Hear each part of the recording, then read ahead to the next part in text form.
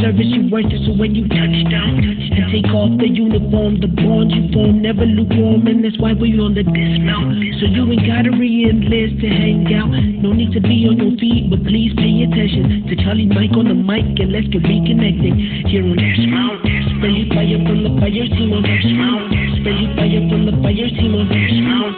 Veterans and focusers up here on Dismount. Dismount. Friendly fire from the fire team on Dismount. Friendly fire from the fire team on Dismount. Ex-military reconnecting here on Dismount. Dismount. Okay, can you hear me now? I do. Good. It could be me. I'm not making this up. I've literally had a smartphone for 4 days. 5 days. Yeah, not even a problem. And before we continue real quick, this app allows us to kind of record at a distance and whatnot, just so you're aware. Sure. I usually do a dry run, but if the conversation just starts flowing, we just kind of run with it. Okay. I'm glad it worked, because like I was saying in the little brief message, sometimes people have to open it up in a browser. Not everyone's smartphone is compatible and whatnot, and that's completely fine. I'm glad you broke through. Yeah, I mean, I feel like if the conversation starts going, we'll just run with it. I took some notes from some of the things we made contact via email and whatnot. You do participate in a couple Facebook groups that were very interesting. Okay. I noticed Veterans for Peace was obviously the first one that caught our attention, and you mentioned a couple other ones, vets, U.S. Army Rangers Association, Mountain Rangers, et cetera, et cetera. But what really caught my attention about most of that stuff was the book that you mentioned, and that whole tribe mentality really caught my attention a lot. I think now, and I think you worded it really well on some of your answers. If you have them in front of you, don't worry about it. I have them. If you don't mind me kind of just reiterating those answers, would that be all right? To the questions I emailed you? Outstanding. Yeah. So the first impression, veterans related to a Facebook group and whatnot, you did mention that you didn't have Facebook till a couple years ago, which I don't think that's not completely uncommon. Not everyone uses social media, and that's just the nature of it. It looks like you also mentioned that you stated AMVETS had a state office mandated that every post had a page, which is great because that does kind of get the word out. And you happen to be the one that had some kind of knowledge on computers, which I thought that was awesome. So it's one of those things. You're voluntold because hey, you meet the minimum requirements to get it done. And you had a lot of really good answers. In the whole traditional communications and whatnot, as far as social media kind of replacing those things. You did mention it helped you guys communicate with a wider audience, especially with the pandemic going on right now. And, everyone's kind of moving online. I mean, that's almost apparent in anything we do. But I wanted to get to that one part that you really did mention, and I'll kind of go verbatim on it. I asked for the veteran that has yet to find a group to join, what insight could you share with them to encourage their choice to join? And your response was outstanding. According to the book Tribe, written by Sebastian Junger, hopefully I didn't butcher his name. I think it's actually Younger. Thank you. It's a lot of those languages, the J and the Y are inverted. That makes a lot of sense. I appreciate that. And you mentioned in the military, veterans lived in a tribal society as humankind had lived for hundreds of thousands of years. When we get out, we lose that sense of tribe, and that causes mental health issues we see today. Younger does not give a real solution to recreate a sense of tribe, but that you think veteran groups can recreate that sense of tribe we experience. And I thought that was exactly what I was hoping to share with you on that. And I did kind of scour a little bit on the book, and I found some interesting things. And as I dug a little bit more, I noticed you guys are very active in a lot of different things as related to peace and everything else. I even caught one of your Mm-hmm. meet and greets at the mosque in Nashville. That was pretty insightful, Mm-hmm. short little video, but it was pretty good. But if you want to take point and maybe just kind of gloss over your newfound experiences with Facebook groups and like you were saying, utilizing that as a tool to really kind of convey that same interaction, that tribal group, I'll let you run it. Sure. It has been important, I think. About let me just give an example. I heard that my old first sergeant, I was a lieutenant with the paratrooper unit at Fort Bragg in the 82nd, and our unit rotated over into Vicenza, Italy. So I kind of had a foot in both worlds, but I was a paratrooper the whole time I was in the military. And I had gotten wind that my old first sergeant had died. And, kind of plodding through, I didn't have Facebook at the time, um, and found somebody who had mentioned him on some kind of chat room of some kind, and made contact with a guy who said, "Hey, we've got this Facebook group, and we're actually doing an annual reunion, which was actually this past weekend. I couldn't Oh, go, but uh, uh, have been to maybe 5 or 6 of them or something like that. But they had actually some Facebook friends had said, let's do a reunion, and I guess it was maybe 8 or 9 years ago. 4 guys got together with their wives. There's a total of 8, and this past weekend it's grown to 50. wow. So just to kind of put it in perspective how important it is, and these guys uh, were very plugged in on Facebook, and it really helped reconnect an entire battalion of folks. And you're not seeing the same people every year, but generally you kind of see a core of people who come to this, maybe let's say 30, and maybe 20 new people that you didn't see the year before or something like that. So it's become quite a phenomenon with us to get together. But it originally started by 4 guys who were Facebook friends that had served in Vicenza, Italy, together as paratroopers. Wow. So it's really important. And what Younger said is really so true. And I struggled a lot with that myself. I was um, uh, 4 years as a ROTC cadet in college. I went in as an officer, and I served at those. In those days, you could serve a 3-year Right. tour. Can't do it anymore, but you could in those days. It's with I think a minimum of 5 years for officers now, but you could do it in those days. So just getting that together, I had 7 years in the military, and my cadet friends that I made in those days are still my best friends that I have in the world.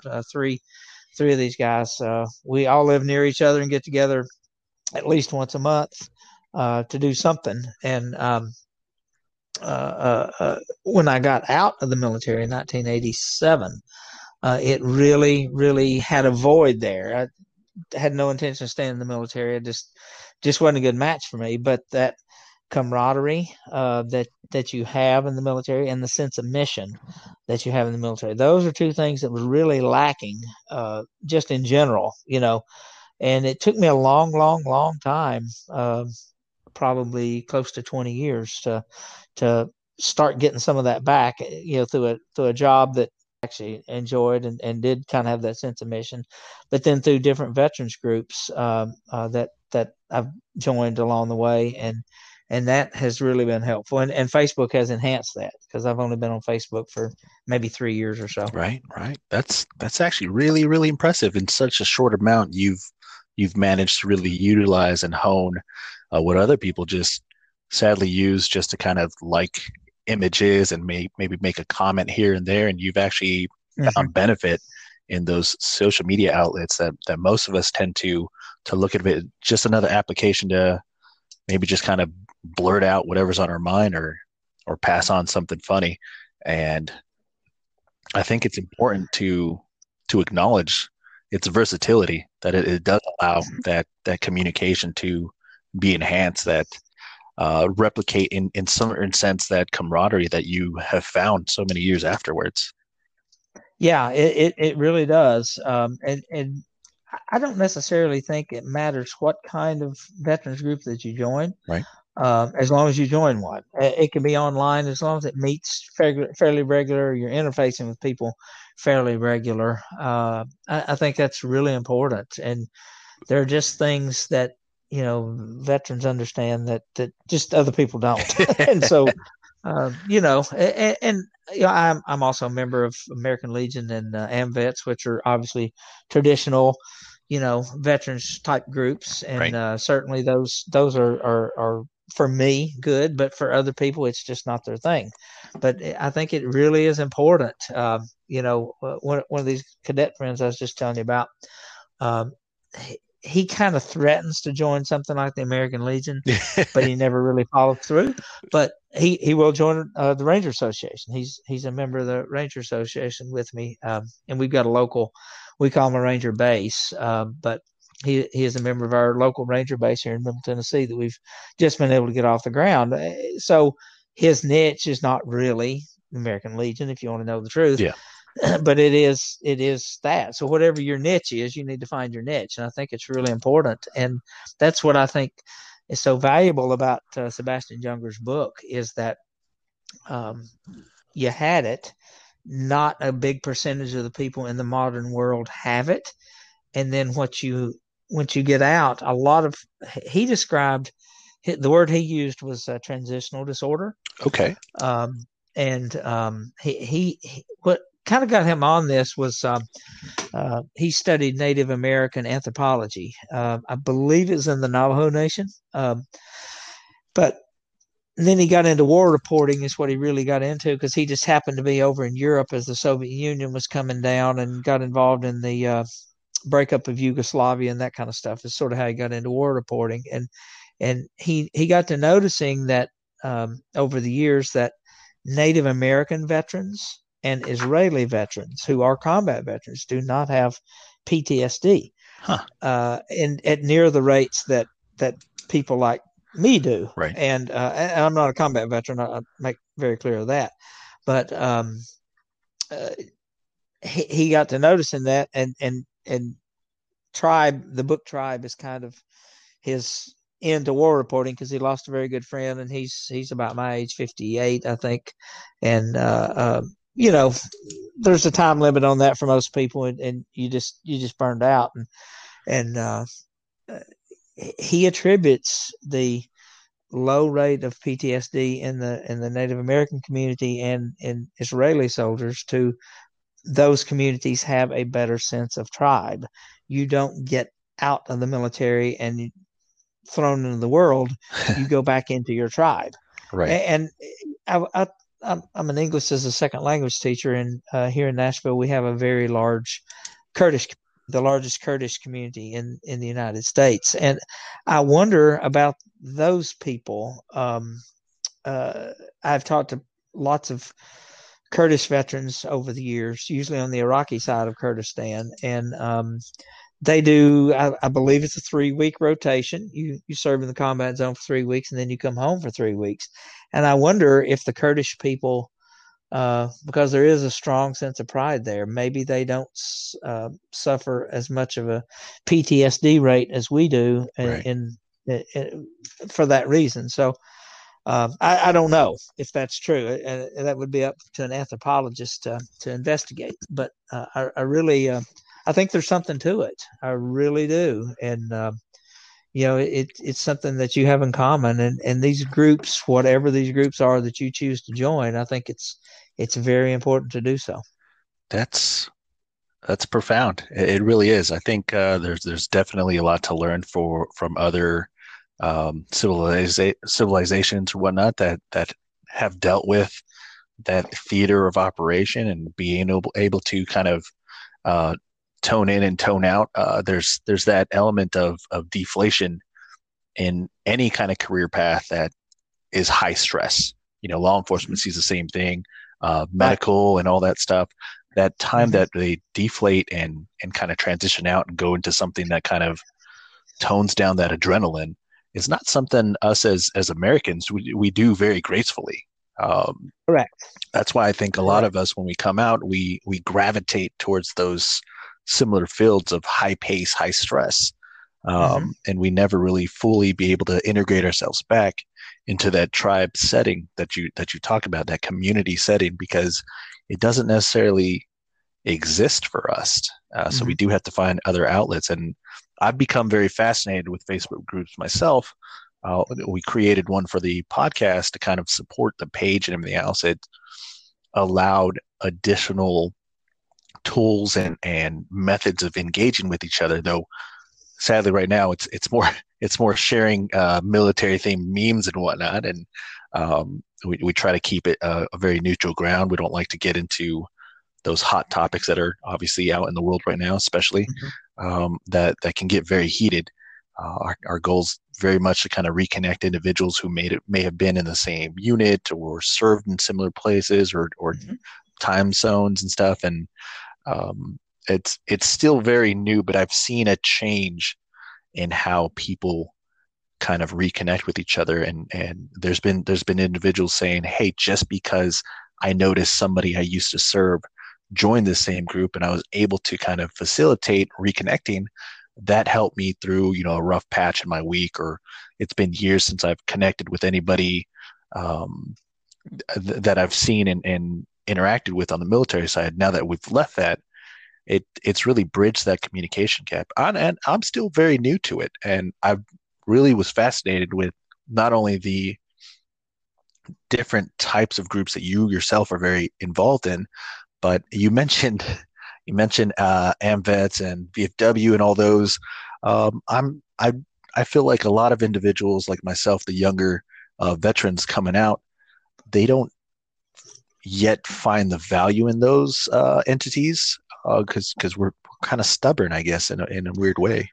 I'll tell you two exceptions that I'm finding in that regard, and I agree with you. But I will put two exceptions on that. I became aware of a group about this time last year called Irreverent Warriors. Are you Okay. familiar with them? No, Okay, haven't heard of them yet. they do. They call them hikes, but they're really pub crawls around the country. And the idea is to build camaraderie amongst veterans and try to deal with this suicide epidemic that we're all dealing with. Um, and they had a hike. Their first hike in Tennessee was last year in Nashville, and I went on it. It was hot, like July, miserably hot. But I've since become Ugh, very good friends with the guy who organized that, who has now been promoted to Irreverent Warriors Tennessee. So they're doing wow. really four annual hikes this year, and then there's a weekly hike going on in Clarksville, Tennessee, on the Kentucky border. But I was there, and there was probably 300 people on this hike. Oh, It wow. was mostly young people. I'm saying 35 and younger. Okay. And I did notice a big presence in the VFW, and the Marine Corps League has somehow been able to connect with these younger veterans. I'm not Wow. eligible to join the VFW because I'm not a combat veteran, Right, um, right. but I did notice a lot of VFW flags, and if you get on their Facebook pages, you'll notice at these different walks around the country, you will see a lot of VFW flags flying and Marine Corps League flags flying as well. So Okay. that, for some reason, as one guy told me on that hike last year, he said, "Joey, there's only two branches of the service." And I said, "What's that?" He said, "It's the Army and the Navy." He said, "The Air Force is a corporation and the Marine Corps is a cult." So maybe that's the reason that they're connecting with the Marine Corps League. I don't know. That makes a lot of sense, and it's not something I'm unaware of. I've had that specific topic come up in many conversations. I had a good friend um, who works kind of on the behavioral health side, and not to go too much into his conversation, but he did mention that something very similar. He said that most of the individuals they see come in are usually Army and Marines. Uh huh. The mentality of Air Force as a corporation almost is very befitting of that nature. I mean, we all poke and prod at each other's branches, Sure. but Absolutely. there is something to that. There's far fewer that tend to deal with some of those mental health concerns, and I can see how that would play out statistically. I could see how that would play out in interacting with these individuals on these hikes and everything else, and those who seek out those events to kind of bridge that missing gap we tend to have. So that's Mhm. Yeah. it's definitely true. It's definitely true. Now I had a quick question for you on Mhm. that. There's some people tend to feel that as a veteran, it's hard for them to kind of really step into a lot of these. And you kind of glossed over just a bit with your own examples, uh, fit into some of these groups because of the either lack of or the intensity of being non-combat or combat veterans. Mhm. Um, do you still feel that that's something that an individual would be challenged to kind of face when they're looking for some of these groups? I really do not. I have never experienced that, not one time. It may be because um, I have a Ranger tab, and Right. I was in a paratrooper unit. So the lingo is I'm a tabbed Ranger, but not a scrolled Ranger. So Okay. I was on jump status the whole time I was in the military, even though it was in peacetime. I was sort of in the front lines of the Cold War, serving in Italy. We were right there on the Yugoslavian border. I wasn't very far at all from that. So that is possibly the reason that I did not and have never experienced that. Um, Okay. Now I can't speak for everybody, but I'm on some Facebook page. I believe it's called Stolen Valor. I may be on more than one, but you see a lot of these people, and they're trying to. Um, uh, uh, it's been pretty obvious that you never have anyone being stolen valor who's an accountant, right? They're always Rangers or Special Forces or whatever. Um, Multi-tab. yeah, Yeah. absolutely. So it may be just because I'm, uh, yeah. Although I was only in a short time, I just happened to luck out on a lot of stuff. I went to airborne school and air assault school as a cadet because I was really close to Fort Campbell, Kentucky, and it was easy for us to make a drive up there and go to air assault school. And a lot of cadets in my where I went to ROTC are air assault days because it was a 2 hour drive to Fort Campbell, and we could sneak in like over winter break or something and go. I went in the dead of winter in like December. Oh, But wow. that was fairly common in my ROTC unit in those days, just because we were so close. We could finagle a slot or two, so we ended up doing that. I remember the year I went to air assault school, there were 6 slots for cadets, and in the country, and we got 3 of them. Wow. So Oh. I had Yeah, those airborne. training slots are hard to get. Yeah, that really are.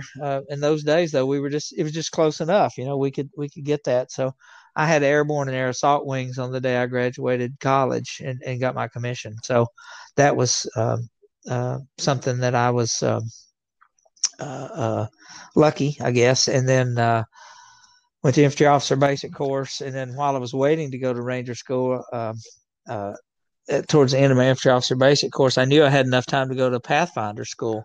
So I just kept knocking on the first sergeant's door every couple of days. Hey, first sergeant, you got a slot yet? And finally, he just called me up and said, "Yes, sir, I got a slot for you. Come on over." So I was able to sandwich in Pathfinder school in between infantry officer basic course Wow. and Ranger. And then as soon as I landed at Fort Bragg, we were slotted to 3 weeks later to rotate to jungle school in the Panama Canal Zone. So, My so goodness. I had a lot of schools. I served a long time, but I do have a lot of. If you look at my DD 214, I did attend a lot of schools. So maybe that's the reason people Yeah. have never given me any grief about it. But I've just never experienced it, and I can't say, I mean, other than what you said a few minutes ago about good natured ribbing, we just had a leg ranger join our ranger base, and he's a West Pointer with he flew helicopters. And it's like, Okay. I said, no offense, but I don't think you're ever going to experience. I mean, you'll experience good natured ribbing about being a leg ranger, but I really don't think you'll experience any grief from anybody. I said, you meet the requirements to join the Army Ranger Association, you're in, and that's all we care about. So, and I really believe that a lot. For these mainline groups like American Legion and AMVETS, I never experienced any of that whatsoever. I just don't. I would agree with you as well. I hear about it, but I haven't come across it myself. And I usually hear it from individuals who they're so eager, they might still be in, they might be transitioning out or whatnot. Mm-hmm. They're so eager to hold that title of combat, right? Yeah. Or any kind of overseas duty position that they forget that they still signed up and wrote that check. Right.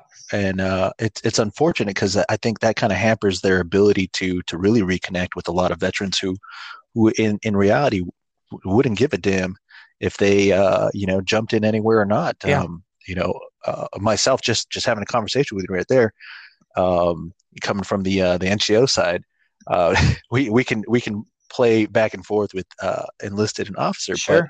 But what fascinates me is I've never met you before, and yet we can just completely have an open conversation about different events that's gone down, different things we've experienced, and our times in service are vastly different, yet so similar that it really just kind of feels comfortable having a discussion. Yeah, absolutely. And just sharing.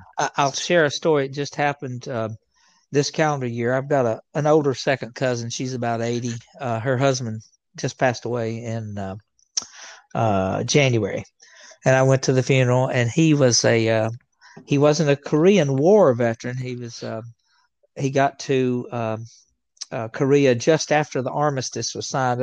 I believe it was signed in 53. So he got there like in late 53 or early 54, something like that. And she had heard that I've got a friend who builds shadow boxes and does a dynamite job with them. And we had a couple of them. We had a couple of them made for my deceased uncle who retired out of the National Guard and for my father-in-law. And she had heard about that, and she'd gotten the flag from the funeral home, and she wanted to talk with me about getting a shadow box made. And I said, well, we can do it lots of ways. You can just do the flag, or if you want to build something underneath the flag, we can do that. I'll come over and look at his DD 214. Now, he was an E2 or E3 when he got out. In those days, it was during the draft. He got drafted out of college. He was an E2 out of college, 2-year stint. He got a good conduct medal and an honorable discharge. Served in Korea after the armistice as an accountant. Now, that is just as honorable as anybody, as far as I'm concerned. But if you could have heard her talk about her husband's service and how proud she knew exactly what he did. It wasn't like he never lied to her. It wasn't like he jumped in on a combat mission or something. She knew exactly what he did, and you would have thought that he won the Medal of Honor. I mean, in her eyes, it was equal. It really was. And when I walked out of her house that day, I went home and I put it on a Stolen Valor Facebook page, just because to her and to the eyes of everybody, really, his service was just as honorable as somebody who finished Ranger School or jumped in Grenada in 1983. To the vast majority of the public, it's just as honorable. So there's no need to lie about your service record. It's stupid. It's stupid. It's true, and I had to kind of stay quiet. It got me in the feels a little bit, because it's hard for us to kind of sit there and look at each other through the same lens that a family member would, and that I've been slowly learning as I open up a little bit more about my service and in doing these conversations with fellow veterans. It's helped me kind of open up a little bit more and share, not feel like I have to water things down or downplay, the simple things, or feel like I'll be judged when I do tell a story that's a little more intense. But that example you gave is beautiful. Mm-hmm. And I had a great grandfather pass away a little while ago. Um, One, I had no idea he actually served in the army. Mm-hmm. Like I That was brand new to me. I didn't know it. But my grandparents were really, really Mm-hmm. patriotic. They were always, my grandfather's brother served in the Air Force, and they were always had a Uh-huh. flag. They flew one of the flags that I got them, that we flew overseas, and I didn't get to learn that part of my family's Mm-hmm. history till that day, and it kind of the same concept. I believe, if I recall, he was admin Mm-hmm. and did a small stint and everything Mm-hmm. else, but it was just very similar conversation that I heard my great grandma speak about what he did, and it blew my mind. Yeah. Yeah. And that's the reason I say there's just no need to lie about your service record. And I've seen, I was at an American Legion meeting. Oh, how long has it been? This COVID has got me all screwed up. Probably February or so. And there's this guy hawking a book, and it was just crazy. He flew a helicopter and he killed thousands of people, and he was so happy he'd killed this, and he just kept on and on, pouring it on, pouring it on, pouring it on. And I just couldn't believe it. I just, and I still to this day don't. I ask some Vietnam veteran friends of mine, and I'm the youngest one in this. We meet at a cafeteria once a week for a lunch, and I was the youngest one in there, and I'm like, "You guys are Vietnam veterans. You got to know he's lying. He's just got to be lying. There's just no way he did all that stuff." And just, It's too fantastic yeah, I mean, sometimes. and I've never seen a veteran that is a combat veteran that spoke about glee with glee in his voice, about how he killed people. And this guy was just doing it. And yeah, I checked him out. I still don't believe he did half of what he said he did. I mean, he may have been a combat pilot in Vietnam. It's very possible, but much more than that, I just don't buy it. But there's no reason to exaggerate. There just really isn't.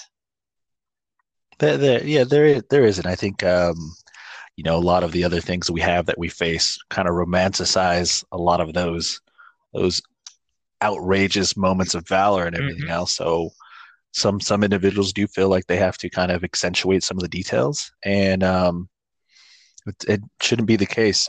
Anyone who joined for any stint of time should be able to say, I served my country, I served in uniform, and this is what I did, and that should be more than enough. Absolutely, absolutely. Whatever it was, if he was a cook, if he was a ranger, it doesn't matter.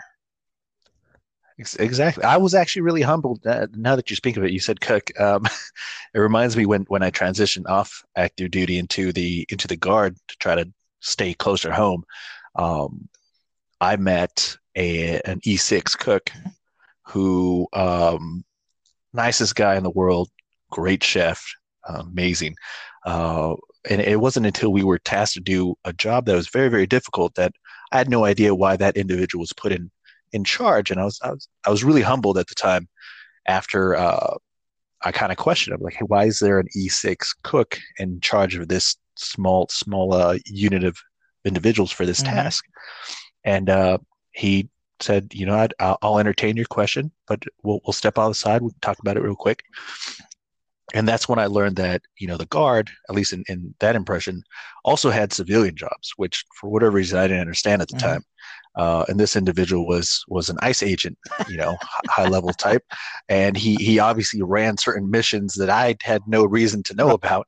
So he had the skill set to lead this mission. So afterwards, I never judge anybody on their MOSQ or anything, No, and no. it took me some growing and maturing over those years to really kind of see it didn't matter who they were or what MOSQ they did in the military, that they were there and they were just as important as everybody else. Absolutely. Try jumping into drop zone without an airplane, for example. Mm. And you do want to get Yeah, paid, don't you? Those kinds of yeah, things. It's exactly, important. So exactly. all of it's important. It's all on the same team, and it just if you're not a team player, get off of there. But I do think that once we're out of the service and we're transitioned into the civilian world, you do kind of look for that. I mean, it's like a buddy of mine who was in my oldest friend. We've known each other for 50 years this year, literally 50 years, and Wow. he and I were talking a couple of years ago. He said, I wish I'd have stayed in ROTC and joined the Army like you. And I said, how come? I said, well, no matter where you go, you got friends. And I said, well, it is true. You could be at a hotel in a foreign, in a different country somewhere, or a different state. I mean, and you walk through and see somebody wearing a T-shirt. And say, oh, you're a veteran? Yeah, yeah, I'm a veteran. Oh, me too. And you've automatically got that connection with somebody. It's a rare thing. I catch myself having conversations, in a Denny's or Mm-hmm. in a gas Mm-hmm. station. It doesn't matter. Just like you said, that is something that is very, very difficult to It replicate. is. And I And think it goes back to the book Tribe. I think that is why, yeah, because you've got that shared experience. Even if you're a combat vet and they're an accountant, it's still you've got that shared experience, and that's important. It really is. it is. It is. And not all of us have a chance to really kind of interact with the person by chance out in the world walking Mm-hmm. around.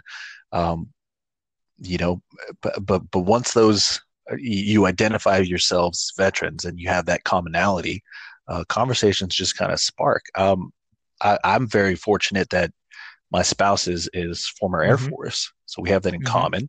Um, I'll, I'm gonna save my jabs for later on that one, but her father's former Navy. Her brothers are both former Mm-hmm. Army, and we actually all the two Army guys.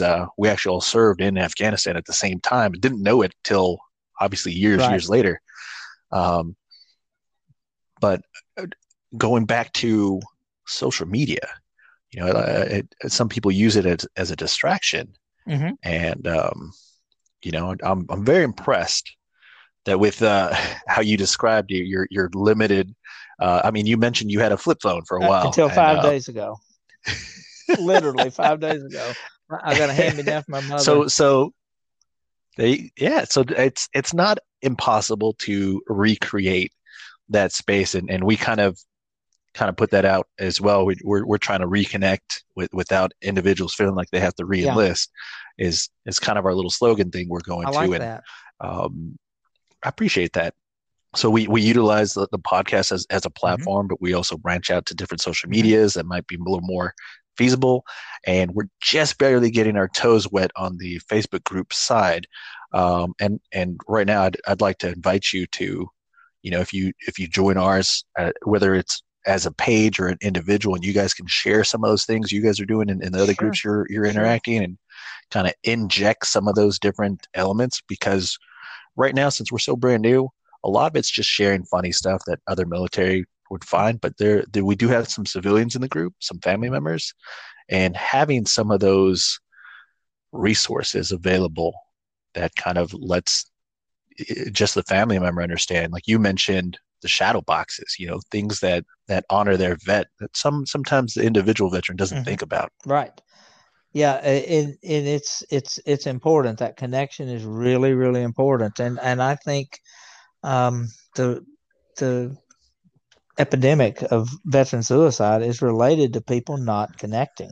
It just really is. And if we stay connected, we're far better off. Far better off. Agreed. Finding that tribe, as you mentioned, is something I think a lot of us don't think we can Mm-hmm. find. But that camaraderie and that sense of mission that you mentioned, like um, that's something that we feel like, oh, it was only accomplished in uniform, but it's not No, correct. it's not. There's definitely other avenues we can still find that and still kind of apply ourselves to. I like how you said finding your niche. You mentioned some people might not gravitate to VFW Mm-hmm. and some of the other more traditional sides, but there's definitely a space out there if people look hard enough, Absolutely. or they're encouraged to do Yep. so, that they'll There find is it. a niche out there for everybody. Every veteran has a niche out there. It's just a matter of finding it. Whatever it is, it's out there. That's true. And like the hikes that you were talking about. There's events out there, and I'm somewhat aware of some of the things that are out there. Some things that kind of caught my attention over the years, like there's you can visit like wolves and go hang out with wolves or something. There's all kinds of different things Mhm. out there. Therapy with horses, all that stuff. I think some of us are just uncertain that if we take advantage of those resources, that we'll be labeled a Mhm. certain thing. That Mhm. stigma. Yeah, I don't know. I doubt it myself that there'll be a stigma. I just think finding whatever participation you can. I've told people this for years. People ask me what should you do in college, and I say I only give two pieces of advice: do something you think you can do the rest of your life and you're going to love. Don't worry about the money. Money will come if it's meant to be. And the other thing is join a group that meets every week, no matter what that group is. It can be Future Farmers of America, or it can be ROTC, as I did. But I was at my niece's wedding about a year and a half ago, and her sorority sisters got together and sang their theme song or whatever anthem. I don't know what the right term is. During the reception. So something like that. My brother never joined anything. He has no connection with anybody he went to college with at all, and it's just there's just a difference, and you got to join something, and I think it's more critical for veterans because we have experienced what it's like to be together and what it's like to work together as a team and what it's like to accomplish something together. Even if you're an accountant, you've Yes. done it, and so many people have never had that experience. There's a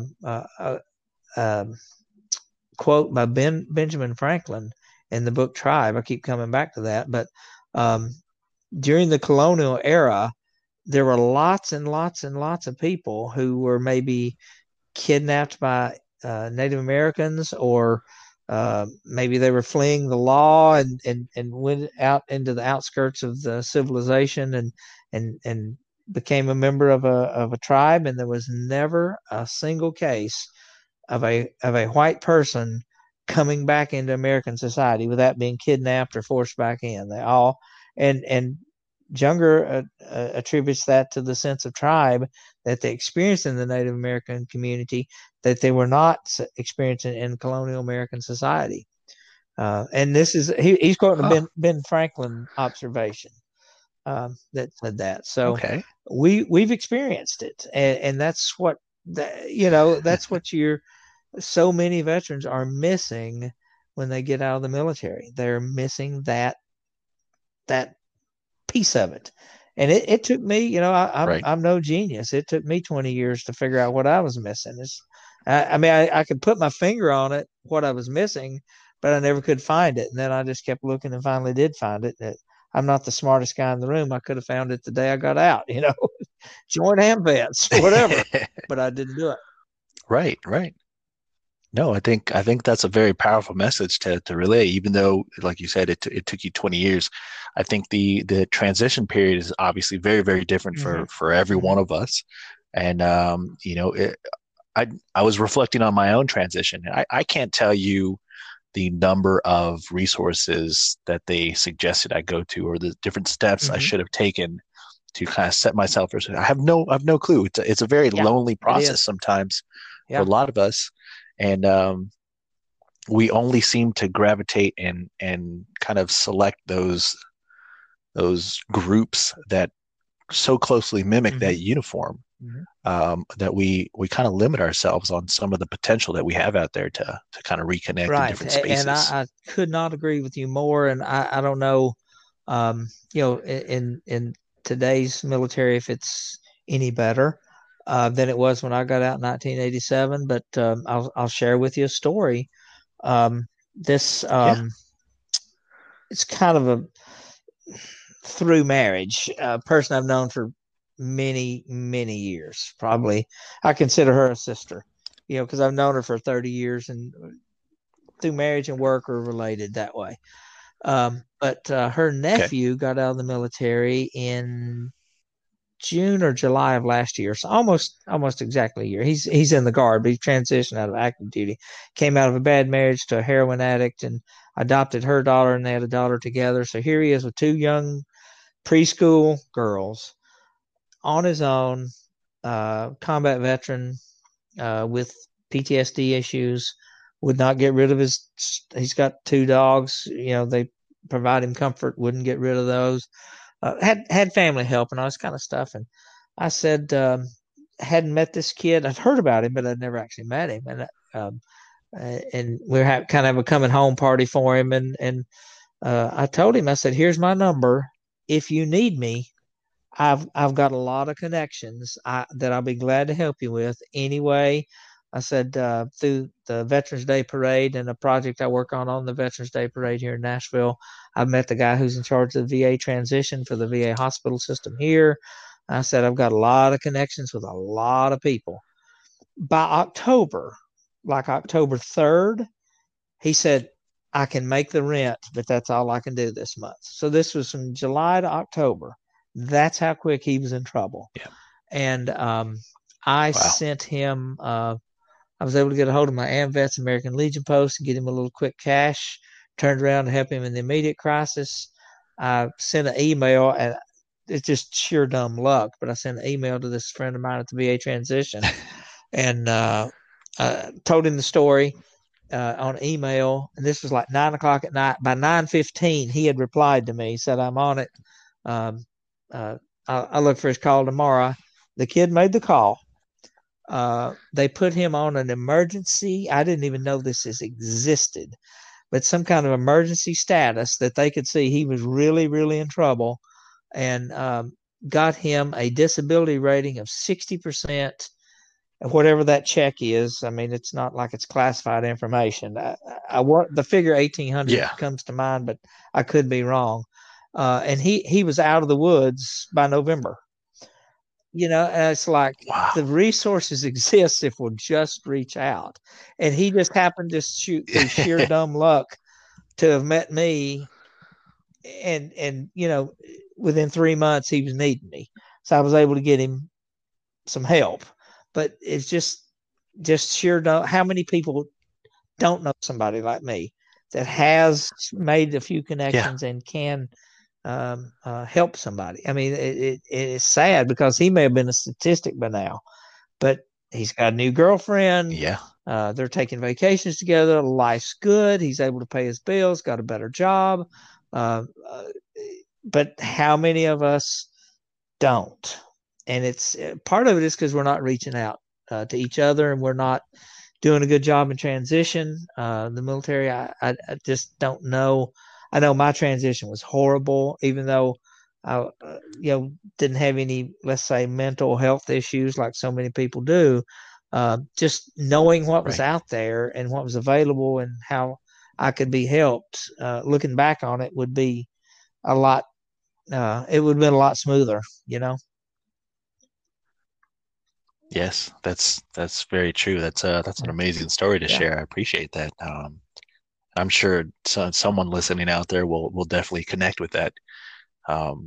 It all only really takes one call. It takes one call to one person to be the right person. But the help is out there. And like I say, I didn't know this emergency category existed. I thought you had to go through, 6-month ordeal to get your first check for a disability. But apparently if they see somebody in trouble, and he was definitely in trouble. There's no doubt about it. He couldn't make his rent. He had 2 preschool girls. And he was a single dad with sole custody. If that's not, a troubling situation, I don't know what is. But that they were able to get him a check, and by the November rent, he didn't need help anymore. So those kinds of things are so important to know those assets are out there. Yeah. And I don't think that situation is too uncommon. I'm sure I know it's not. And part of it's the military's fault for not doing a good job transitioning. I know they've got a lot on their plate. And part of it's our fault for stubborn. We're just plain stubborn. Yeah, definitely. There's some elements in there that I know that kind of impact the individual. morale and wherever we're at in our disposition when we're getting to transition out, whether it's our choice or not. Yeah, There's a lot of other factors in there. sure. I wanted to ask you something really quickly, since we go to the tail end. I'm usually capped Okay. at an hour per, and I can Okay. just kind of reset it. But if you wanted to, because there's another little bit that I think would be interesting for to kind of get Sure. your sense on it. If I can just kind Okay. of hit a reset, take a short little break, and send you another Sure. invite, hop in Yeah, no again. problem. That'd be all right. Outstanding. Okay, so I'll take a short break. I'm gonna refresh my Okay, coffee, and sounds I'll good. see you in a second. This episode is sponsored by Media Sheep LLC, the unorthodox black sheep of freelance media, press, and entertainment. Now let's get back to the show. I'm back. Mr. King, outstanding. Thank you for coming back after that short little break. My pleasure. So I was inspired to kind of share with you a similar story after you mentioned the story that we just finished with the young gentleman that you happen to be connected through family, friends, and everything else. And um, I think it'll hopefully reinforce that sense of urgency to make sure us veterans kind of connect with somebody out there, right? Mm-hmm. So I've moved around quite a bit. I've had kind of a weird transition as well out of the military for various reasons and life happenings and whatnot. But I had met an individual through, of all things, an audit for a solar company. Kind of reviewing some of the things of our house. We got to talking. I'm a very social individual. I can talk for hours, which is why Mm-hmm. this is my preferred platform. But in talking, we eventually over months actually started talking about military family, and he had an uncle who served in the army for quite a while, and Uh-huh. through that connection, actually had the gentleman join me on a previous podcast. It's a former sergeant major, special forces type, and very humbling individual, and just with that little bit of reaching out and kind of discovering that person through somebody else really kind of helped me through a rough patch as well.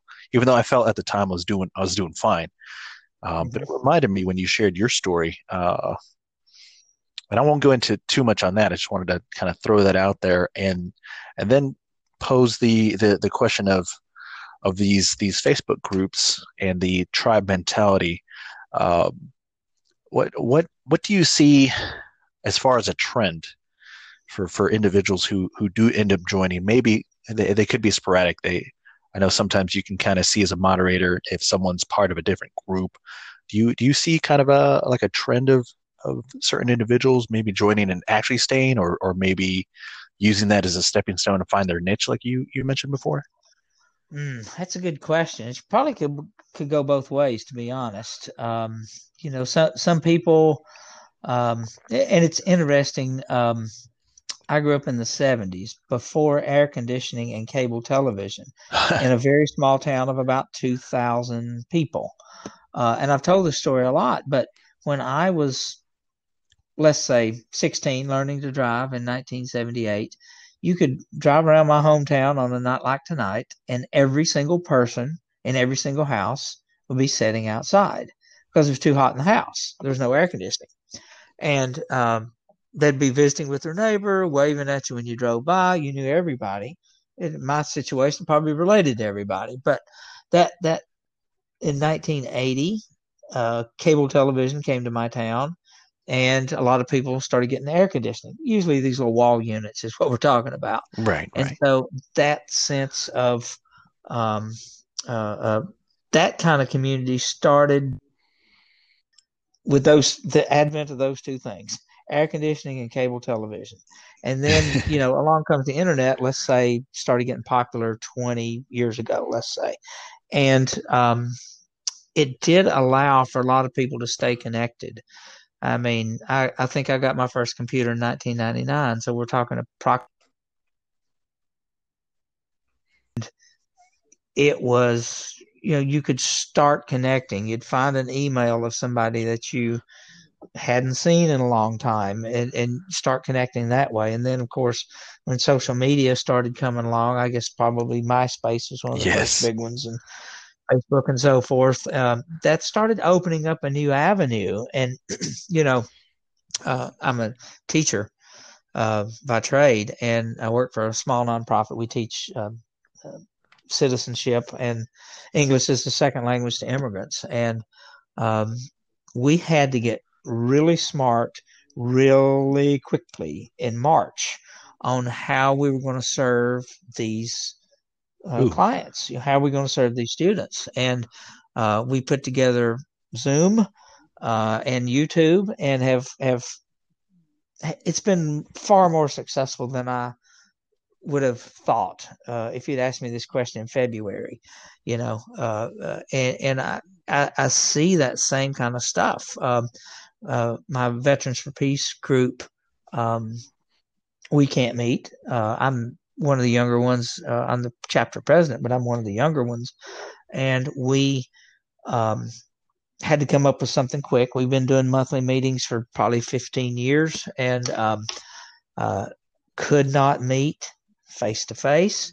So what do? We Zoom. Well, I know these people up in this city or this. Why don't we just make a regional thing out of it? So we just finished last night our third regional meeting, and it's grown every month. And we already decided, since we're not going to meet in July face to face, we're going to do a fourth one. Hopefully it'll get a little bit bigger, but it's building. I wouldn't have thought of that in 1,000 years in February. But making lemonades out of lemons is something that you sort of learn to do in the military, and that's what we've had to do. In my Ranger Association group, we've got a brand new person who has come on board as the regional director, and started pitching this idea to him, and so we're going to have a Southeastern Ranger Association meeting soon. Wow. So these things hadn't even been dreamed of. There's never been one of those ever. And so it's like, well, we can't meet face to face, and different people, let's do a Southeast regional meeting. Why not? And in last night's meeting, we had 3 people who do not have a Veterans for Peace chapter in their city, and let's call them orphans. So they're orphans, and they were very thankful that we'd put together this. I don't know if we'll continue in the future, but it's very possible that we will, even after COVID-19 is behind us, that we will continue to do that. So it's given us a lot of different ways to look at the traditional way we've done business. And it's got its pluses and minuses. It does, but I would rather focus on the pluses than the minuses. Yes, of course. It's been fascinating with what's been going around, how every aspect of our day-to-day life has either adapted or fallen off. I mean, you see it not only with the examples you've given, but kids, grade school and whatnot also have had to adapt to utilizing those resources. I think it's actually great. Absolutely. I think it's great that it's almost forced society to bridge that communication gap, utilizing the resources outside that already exist, and just kind of tweaking it and using Zoom, using other Google Hangouts, Meets, etc. And I mean, you start to see the social media spaces adapt to that as well. They have group video chats. I think Facebook just started doing like the Facebook Live. They got Facebook Live. They even have some kind of rooms or whatnot. I'm still not 100% familiar on that just yet myself, but it's very similar to Zoom, where you can do kind of like a group video chat within the app now, and that just that's great. And we had our first Facebook Live meeting in the Ranger Association for the new regional director. Oh, what night was it? I believe it was Wednesday night. Was it night convenient for him? Had never even been dreamed of. Nobody ever even thought of that. And here Wednesday night we had our first one. There were some technical glitches. Unfortunately, his phone battery was dead, and he hadn't checked it. And as soon as he got on, his phone battery died. So, yeah, I mean, there was technical glitches to deal with, but it's. I think COVID-19 has sped up the process. I have never ordered so much stuff online since probably I was in high school. I'm serious. Every day I see the mailman and I go out to the mailbox and run real quick because I know I got something in the mail, or see the Amazon truck go by or FedEx and say, oh, there's my delivery. I never had stuff delivered at home before, but now it's just one of those things. I would rather order online than deal with it going into a store. Agreed. I'm So not much for people, so I kind of we order quite a bit of stuff. so you've been doing Yeah, but it's forced us to do things a different way, and I would much rather do it. Our veterans, another good example, our Veterans for Peace convention. You do not plan an annual convention in a day, and we planned an annual convention, and we were supposed to be in Albuquerque first week in August. We decided probably in March that we couldn't guarantee that people would be able to show up or be able to get in an airplane. So we just decided, hotel postponed our deposit for a year. We're going to meet there in 2021. And we're doing 100% online convention. Well, what's the bad side of that? You don't get to see your brothers and your sisters that you see every year. What's the good side of that? Well, we've got a chapter in Australia that can never seem to come. We've got a chapter in Ireland and England that maybe a few people come but can't, and most people can't. We've got a chapter in Japan. We've got a chapter in Korea. All those people can come. Well, we have to accommodate for time zone changes in that situation. So whatever we determine is quote unquote our normal business day, where we have a normal business meeting or a normal workshop, or I'm always in charge of the yoga and meditation classes. We'll have those at whatever we consider a normal time, but we will replay those so someone can get on the link and look at that link and say, okay, I'm in Australia now, but I can still see what went on today in the Veterans for Peace National Convention. It's also helped us because cost has always been a huge factor, and it costs at least $1,000 for most people to go to a convention. There are a lot of people who do not have $1,000, so you got to raise money for them, either from your local chapter or beg, borrow, and steal money to get them to. This convention is going to be, depending on what you want, between $75 and $125. There's still some people can't afford that, but we can come up with $75 a whole lot quicker than we come up with $750. You know what I'm saying? So it's forced us to change, but I would prefer to look at the positive sides of it rather than the negatives of it. Now, do we want to continue in this situation? No, but while we're here, let's think of different ways to do things. Exactly. Yeah, and I think all of us will be better for it in the long run because we've learned a different avenue. I honestly believe that. I honestly believe it. So we've always got a plan B now. We can always do it online. Yeah, and like you were mentioning, you got people in different countries who, for whatever reason, time zones and whatnot, or financial reasons, it can't always be present. Now you have that in addition to that's wonderful. Absolutely. So they can participate where they couldn't before, either due to money or due to time zones or work constraints, whatever. So fine, look at it online anytime you want. There it is. That is outstanding. So that is, yeah, that's great, and I like the direction a lot of those things are going. It really opens up a sense of flexibility for your guys' organizations and other elements that are out there that provide these services. A lot of us aren't even aware of. I mean, you mentioned something about yoga, and I've heard up and down, left and right about the benefits of something like that. And actually today I found myself kind of looking into something like that, knowing that you have that existence and something you guys can provide to even replay if I miss it or someone else looking for that. Veterans Yoga Project is doing that for us, and they are offering online classes today. So you can go to their Facebook page and do some. I think it's free, but if it's not free, it's very low cost. Right. But that's one of a couple of organizations I'm familiar with that's doing yoga. But it's just so helpful. I mean, trust me, I'd rather be in my face-to-face yoga class than the same yoga studio where I've gone to for 16 years. But since I can't, I can at least do it in my living room, and just have do as best we can, and that's just what this virus has taught us.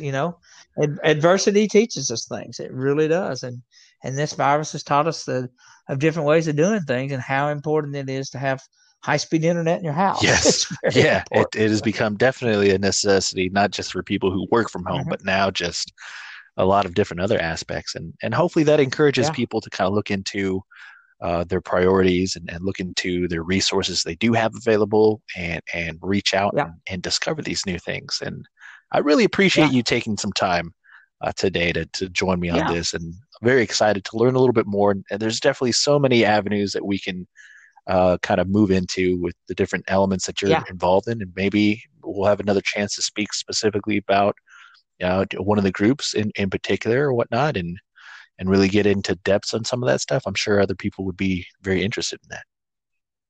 well, absolutely. Any way I can help you out, you just let me know. Outstanding. I really have, not too many other questions in regards to that. You did an outstanding job of really kind of opening up the conversation. And as far as my own personal opinion for it, it was a new topic, a new space I'm getting into that I found value on my own terms. And you really did Hmm. allow me to kind of be present in that conversation and not feel so overwhelmed that I don't feel like after this reaching out to one of the things that you mentioned. So I do appreciate that.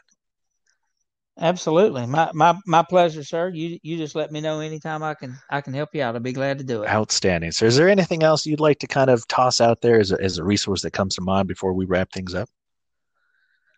Um, no, we've kind of hit a lot of those topics. I think we've talked about some important stuff, and hopefully somebody listens to this.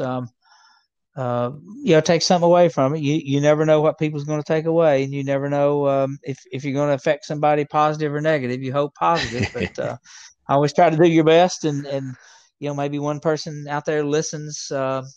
And reaches out to someone they hadn't seen in a while, or maybe join a group that uh, is maybe their old unit, or if there's in the Cold War, join a Cold War Facebook group, or anything. Just get active and get out there, and don't hibernate. That's the worst thing you can do. Yes. Yeah. When we kind of sit with our own mess of demons or whatnot, and we really feel kind of alone, that it kind of agitates a lot of those things.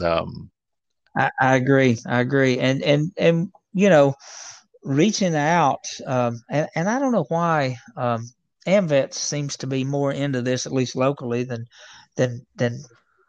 what maybe other groups are, but they're really big on every month reaching out and touching someone. Uh, Even if it's calling an old buddy or checking on an old veteran. I've got a Korean War veteran. I try to call him every couple of weeks just to check in and be sure he's not getting too depressed, because a lot of people are homebound right Yes. now. And my mother's a good example. She's a breast cancer survivor from last year, and she hasn't really gotten out of the house since mid-March, other than her daily walk and to drive to the grocery store and pick up the groceries she's ordered online. And if people get insulated, it's just not good. It's true. Just not good. Even if Yeah, we have no extenuating factors that already exist, a lot of this, cabin fever type feelings can manifest really, really quickly when we least expect it. absolutely, absolutely. That's awesome, and I do my best to kind of reach out here and there. It's really kind of been my way of allowing myself to communicate better. It's a little awkward at times at first, those first few calls out of nowhere, because a lot of us aren't really used to phone calls in general. It's a text or whatnot, and in doing that, I've had more friends reach out uh, back to me out of nowhere and just have conversations. Actually, Hmm. looking at your guys' Veterans for Peace page, and it'll tell me if like I have friends that comment or like or whatnot. I actually have a good buddy of mine who's a Cold War vet as well. I Uh-huh. met him when he came back in. Um, he seems to have a connection with you guys, which is great because now I'll have something else in addition to kind of discuss with him besides some of our There you other go. other things that I'm transitioning to that space of where I'm still I still got a long way to mature. But as far as just viewing my own service and that whole reconnecting with that veteran side of me that I've kind of discarded for a couple years there because of that transition has really allowed me to make an interesting impact on a lot of people around me. I did not expect at all. Yeah. Well, you just never know how you're going to affect people, and you just got to do your absolute best to try to do it. And you may never, I mean, you may go to your grave, you've affected somebody, but then they'll be telling a story and say, he really helped me out during this, and he didn't even know he helped me out. So it's important to do. It is. Very it is. important. We'll never know the extent of the ripple of our impact on people, but we do. Absolutely. We do it without knowing. So that's great. Absolutely. Don't do it for the glory. Just do it. If it's right, just do it. Exactly. Well, Mr. King, I do appreciate you joining me on this. Absolutely. And it was anytime, give me a holler back. I'll be glad to help you out any way I can. Will do. Thank you, sir. And with You're that, welcome. We'll wrap it up, and I'll hopefully talk to you another time soon. Absolutely. Talk to you later. All right. Bye. I'm out.